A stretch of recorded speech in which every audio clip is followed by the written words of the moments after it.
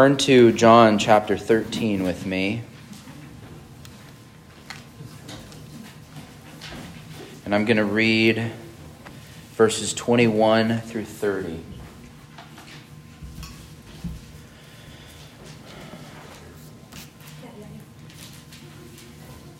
John 13, 21 through 30.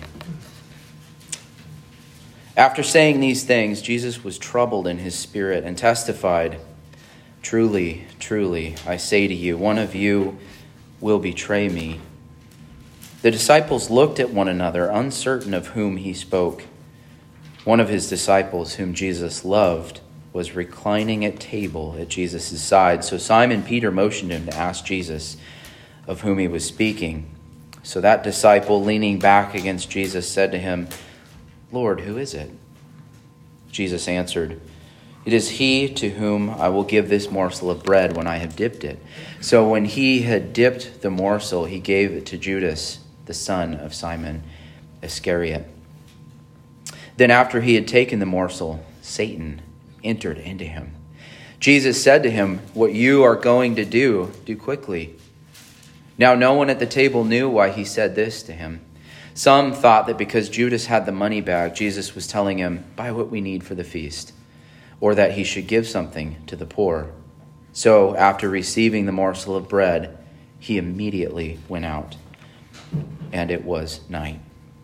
This is God's word. All right, so my outline there is verses 21 and 22. We see Jesus kind of announcing this thing that's going to happen to everybody at the table.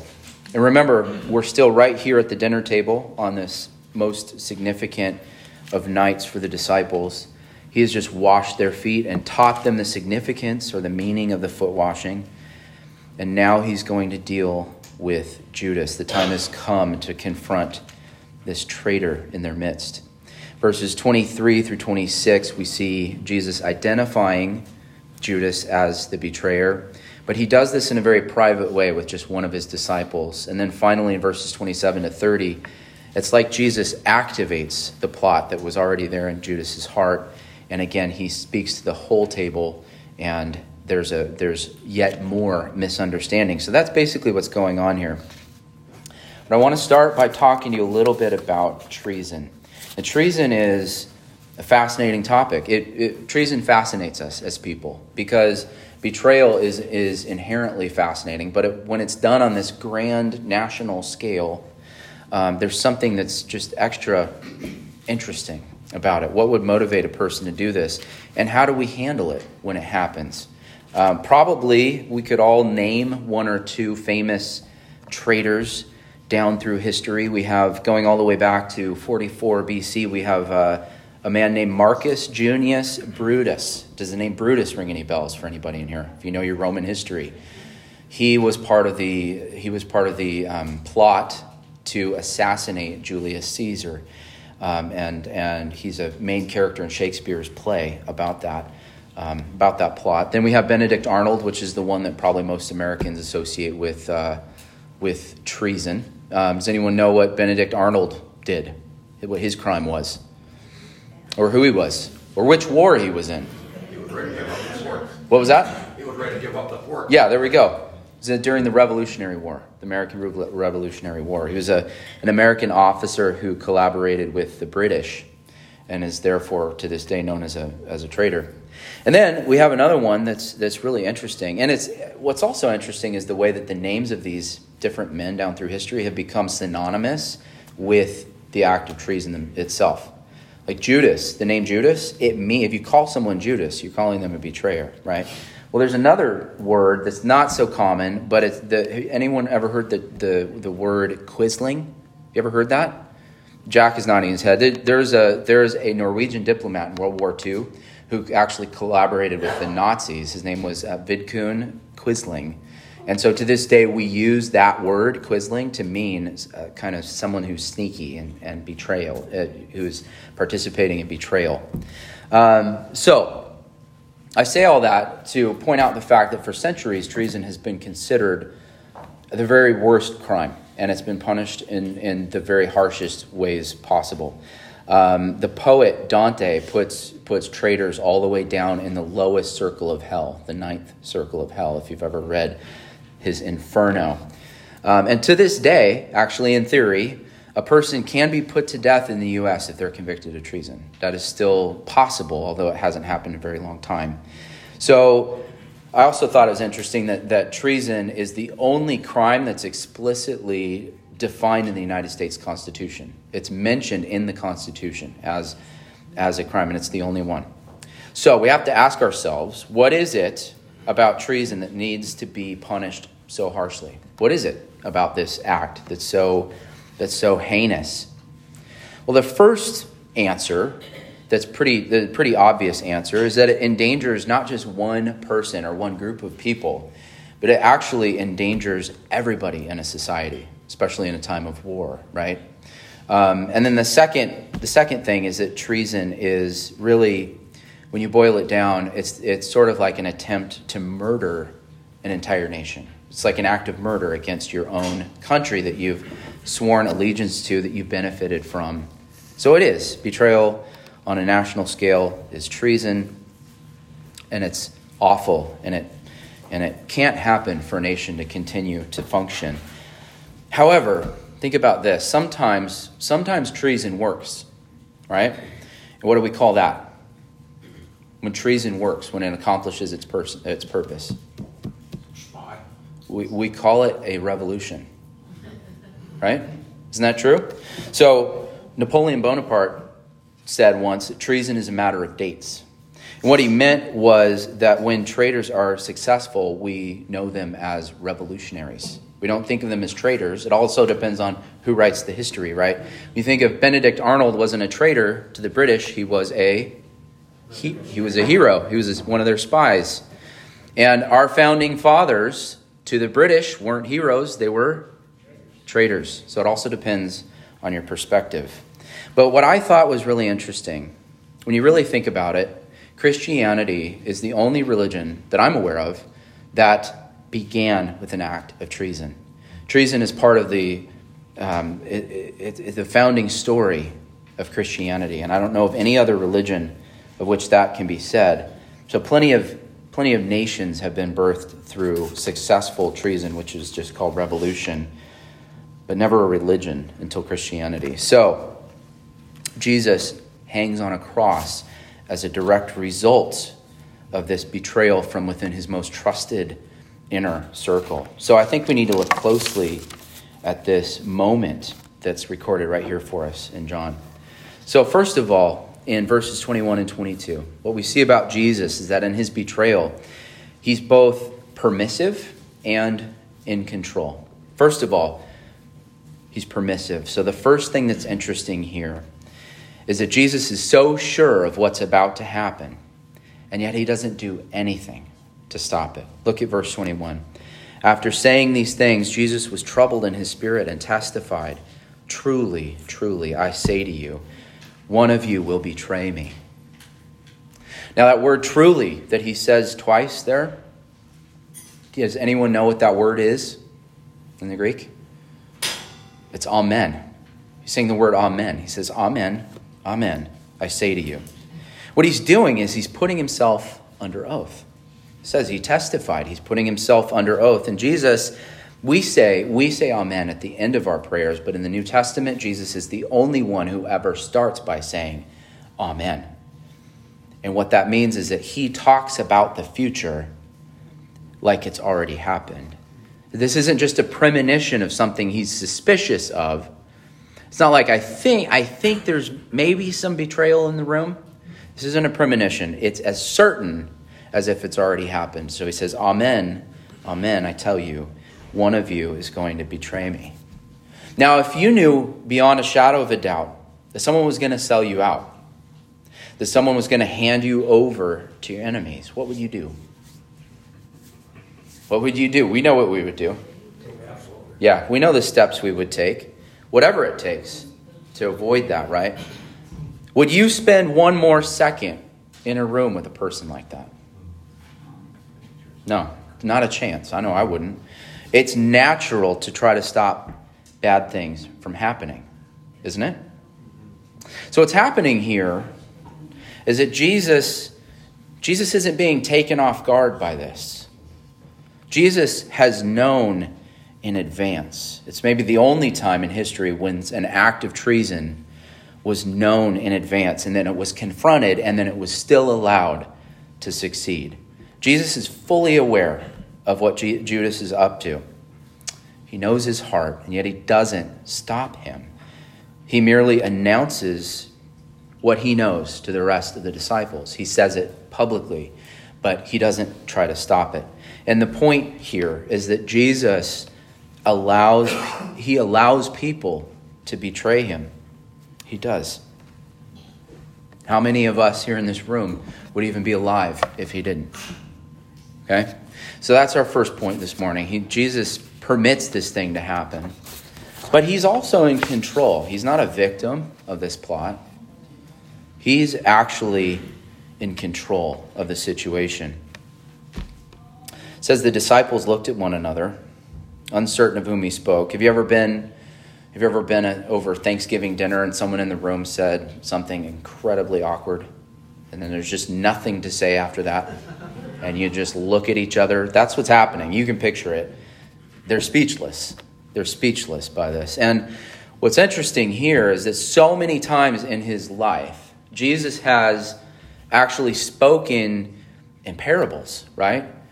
And even when he's not speaking in parables, he still says things in ways that are not that clear all the time.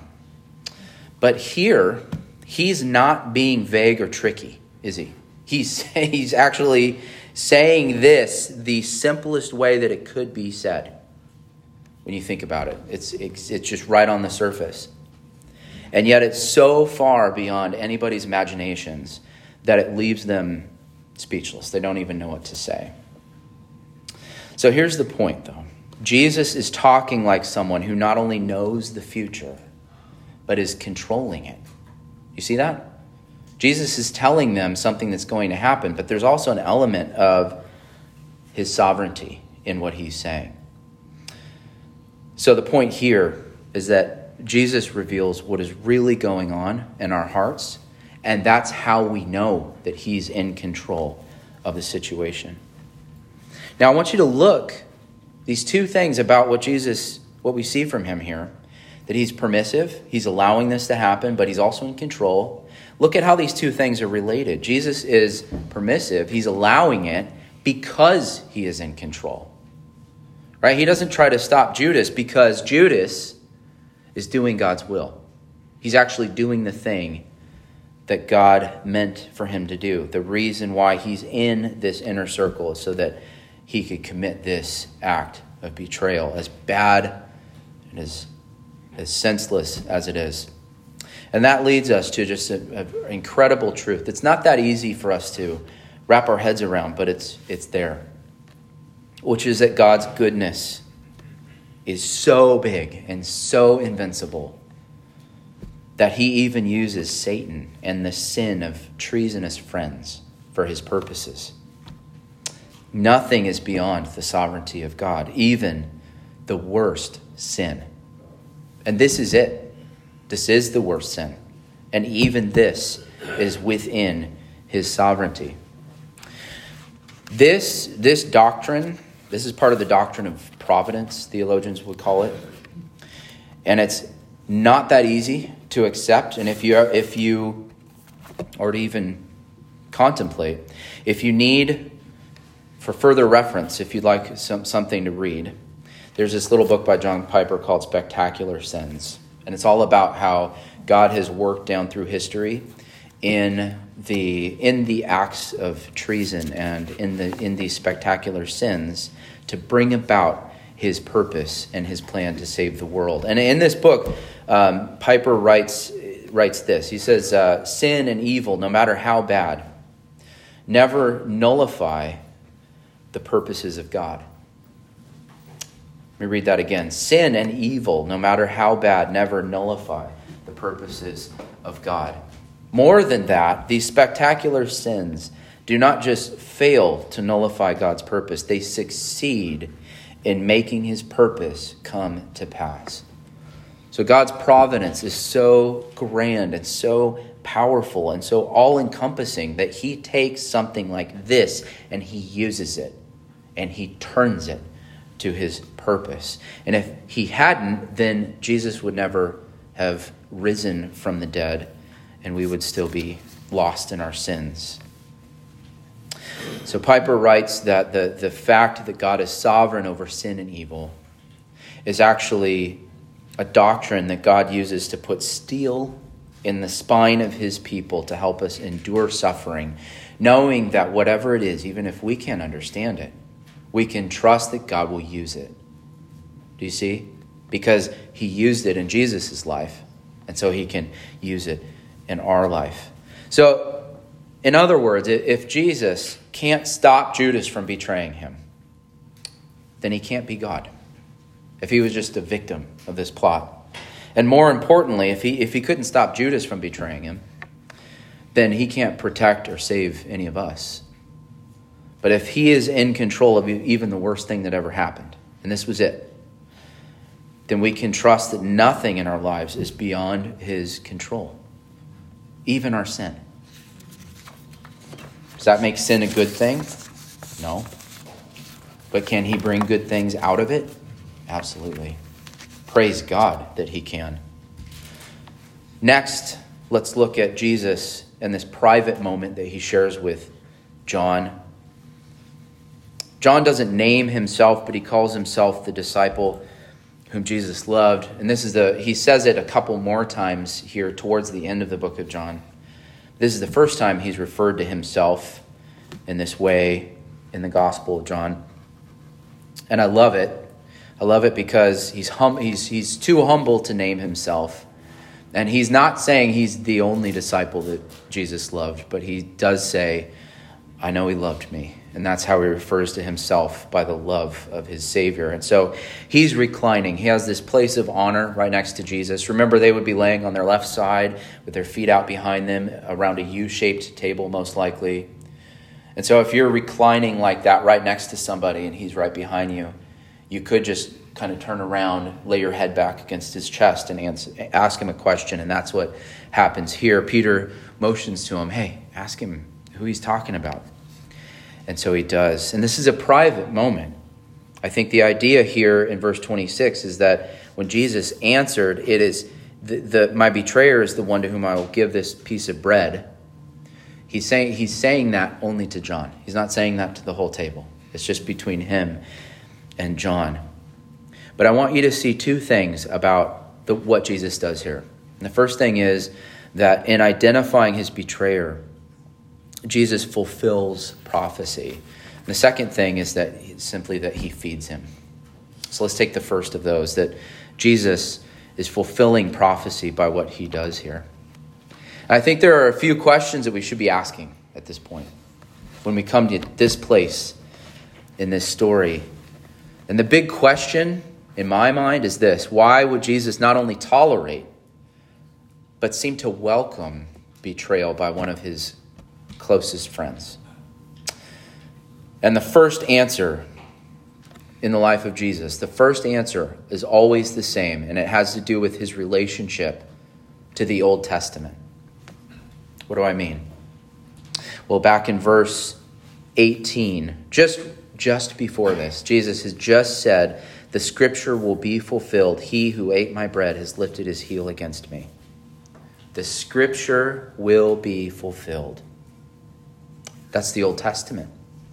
So I want you to think about this, okay? Jesus is a man living in time, not unlike us, with the same physical needs and pains and joys and sorrows that human life entails.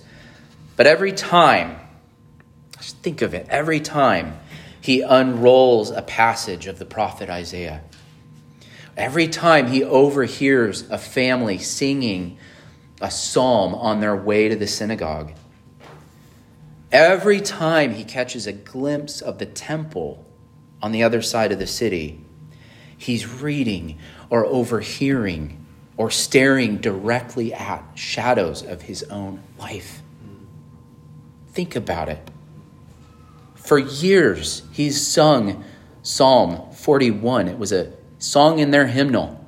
Psalm 41. He sung it ever since he was a child. And there is a line in the song that goes like this: even my close friend, in whom I trusted, who ate my bread, has lifted his heel against me.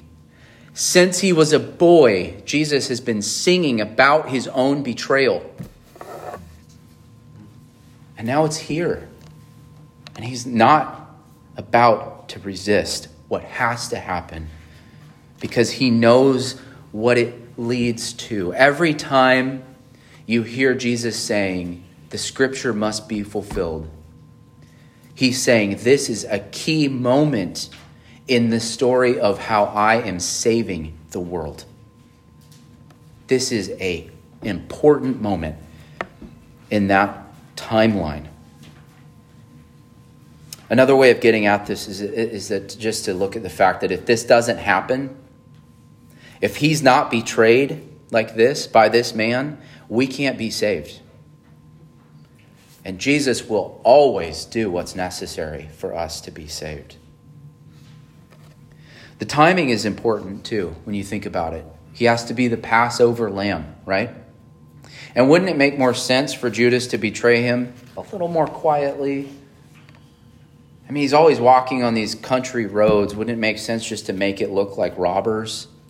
Just kill him quietly away from the city? No, it has to happen tonight. And that's what Jesus is doing. He's taking control of the timeline. The second thing here, this is so significant for us, is that he feeds Judas. He feeds him. He feeds him. Look at this. In verse 26, so when he had dipped the morsel of bread, he gave it to Judas, the son of Simon Iscariot.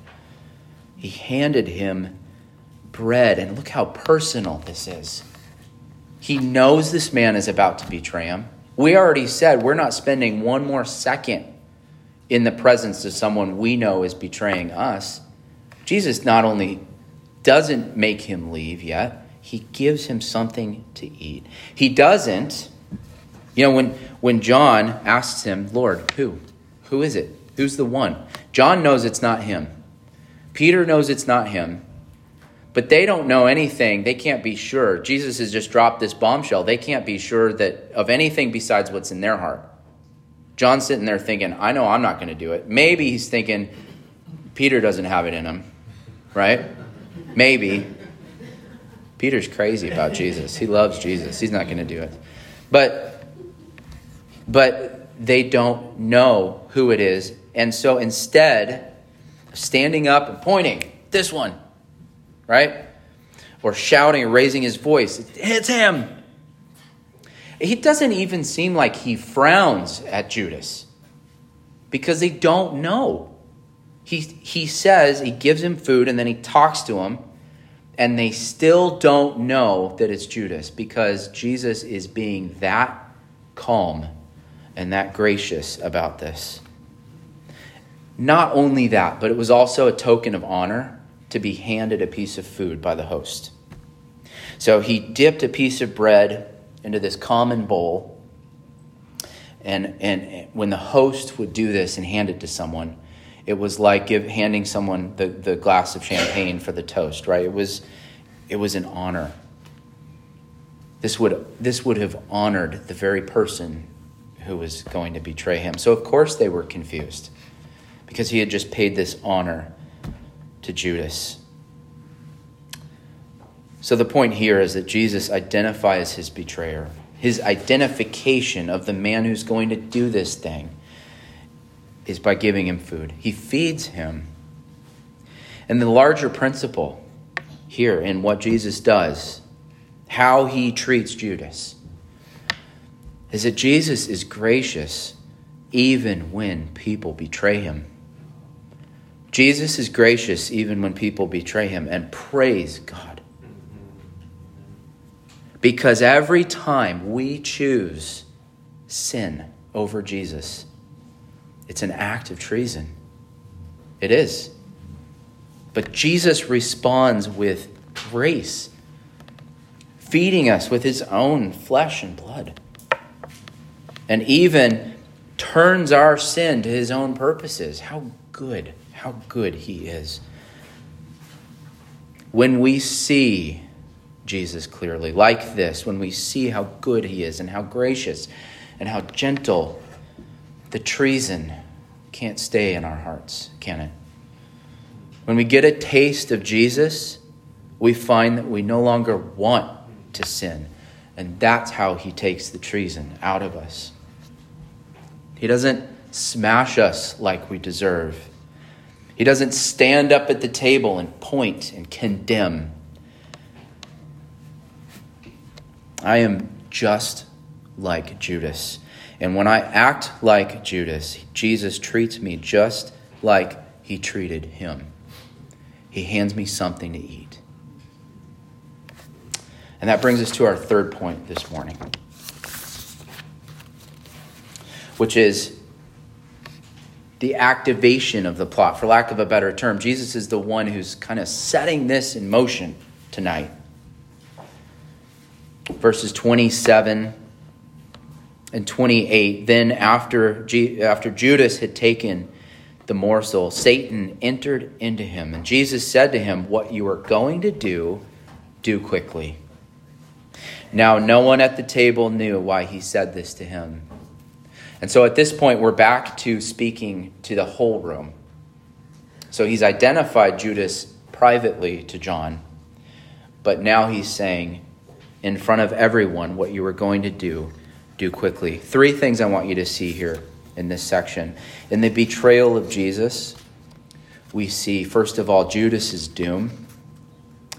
And then we see the disciples' ignorance. And then we see the disciples' salvation. So let's take, first of all, Judas's doom. Have you ever read this verse and stopped and considered how awful these four words are? Satan entered into him. Have you ever thought about it? It's like something out of a horror movie. Jesus hands him a piece of bread to the man who is going to hand him over. And it seems like when Judas takes that bread and puts it in his mouth, that is when Satan enters into Judas. I mean, can we even imagine the horror of that? So two things happen at the same time. One, Judas is handed over to the enemy. And number two, this is the moment he's cast out from the fellowship of the disciples. Jesus excommunicates Judas by feeding him and gives his soul over to Satan. This whole thing reminds me of the first chapter of Romans, where Paul says that as a result of idolatry, God gives people over to their sin. And this is actually the judgment of God, that he removes the restraints and lets people have what they think they want, and it destroys them. That's what Paul says is the judgment of God. In 1 Timothy, Paul writes about excommunication, putting someone out of fellowship, as a form of handing men over to Satan, that they may be taught not to blaspheme. Same words as here. So whatever Judas thought was going to happen, whatever his motives were, this was certainly not part of the picture. This wasn't part of his plan. He planned to make his 30 pieces of silver. Maybe he planned to force Jesus' hand. We don't know. We don't have the insight clearly into his motives, but there's no way that Judas meant to be possessed or taken over by Satan himself. This is awful. So the point here is that the worst thing that can happen to a person is to be handed over to the evil in our hearts. At the beginning, we looked at the fact that Jesus allows people to betray him. Well, thank God that the opposite is also true, right? There are plenty of times when God intervenes to prevent us from sinning. I have my stories. I'm sure you do too. And until now, what has been happening is that Jesus has restrained the treason that was there in Judas's heart, but now he steps out of the way and lets Judas do what was in there. And we talk a lot about freedom, but we really, desperately do not want God to remove the restraints of his grace, do we? Let's look at their ignorance, the disciples. This happens to Judas. His time as one of the disciples is up. He's done. He is no longer one of the disciples, but they still don't know what's going on. As usual, I love these guys. Jesus is always asking them, do you get it? You understand? And they're like, no. And he's always saying, it's okay. You'll understand it later. It's all right. The thing that's highlighted here in the disciples' response is their uncertainty. It's the big theme of this whole passage. No one at the table knew why he said this to him. No one knew. I think that includes John. John's writing it. He's at the table. No one at the table knows, including John. And John was the one that Jesus told, it's Judas. And John's like, it's Judas what? Right? That's what's happening. So the issue here is that our understanding of what Jesus is doing, our comprehension, is not in any way necessary for God's plan to move forward. You don't have to understand what God is doing in your life for it to work and for it to benefit you and to be a blessing to you. In fact, most of the time, you will look back and you will say, oh, I understand now about the things that were happening then. I just still don't get what's happening right now. At least that's been my experience. And that is one way of understanding Paul when he writes that we walk by faith and not by sight. Correct? Now here's what's interesting. Even after Jesus identifies his betrayer, the disciples are still lost. But look at what they think Jesus is telling Judas. It's in verse 29. Some thought that because Judas had the money bag, Jesus was telling him, buy what we need for the feast. They're in the middle of a festival. Or the other thing that some thought was that maybe Judas should go and make a donation and give something to the poor. So first of all, buy what we need for the feast. Well, thousands and thousands of lambs were sold every year during Passover for the various meals that were part of the tradition. Thousands of lambs. There was also a Sabbath day that was starting in less than 24 hours from when this is happening. And you're not allowed to buy or sell on the Sabbath. So maybe Jesus was telling Judas, go ahead and get a head start and go buy us a lamb for our next meal. Maybe that's what's happening. Or maybe he's saying, go give something to the poor. Now, what's interesting about Passover is there was a form of charity during the Passover that was unique. And it was seasonal, and it had to do with the festival. During this Jewish holiday, there was a tradition called flour for Passover. And wealthier people were expected to give charitably to the poor so that everyone could afford to buy the ingredients for their feast. Okay, nobody would be left out this way. Flour for Passover meant that nobody would be left out of the feast. So these were the two things. Maybe he's saying, hey, go buy a lamb. Maybe he's saying, go give something to the poor. Obviously, the disciples are way off the mark, but that doesn't matter. That doesn't matter at all because God's plan is moving forward regardless of what they think is happening. We don't have to understand what God is doing to benefit it and to benefit from it and praise God that that's true. One more thing to point out is their salvation. Look at the result of this moment. Okay, in verse 30. After receiving the morsel of bread, Judas immediately went out. And it was night. He's out in the darkness. And we can feel what that means just beyond the fact that it was 10 p.m. We feel it. He's out in the dark. And they're in the light with Jesus. Now, all 11 of the disciples who weren't traitors are left in the room with Jesus. But is it over? Is this it? Is this the end of the story? Was the point just to get rid of the traitor? This is not even close to the end of the ordeal, right? It's just kind of the beginning in some ways. So there's more to come. And the point here is that it's good. It's a good thing that the 11 other disciples are loyal. That's a good thing. But it's not the end. They're not safe yet. They're not saved yet. Their sin hasn't been dealt with yet. For that, they're going to need a better meal than the one they're sharing right now. Do you remember a year or two earlier in the life of Jesus, John 6:51 tells us that he said this thing that was just really, it was the hardest thing he ever said. He said, "Unless you eat my flesh and drink my blood, you have no part with me." John 6:51, he says, "The bread that I will give for the life of the world is my flesh." And here's what we learn.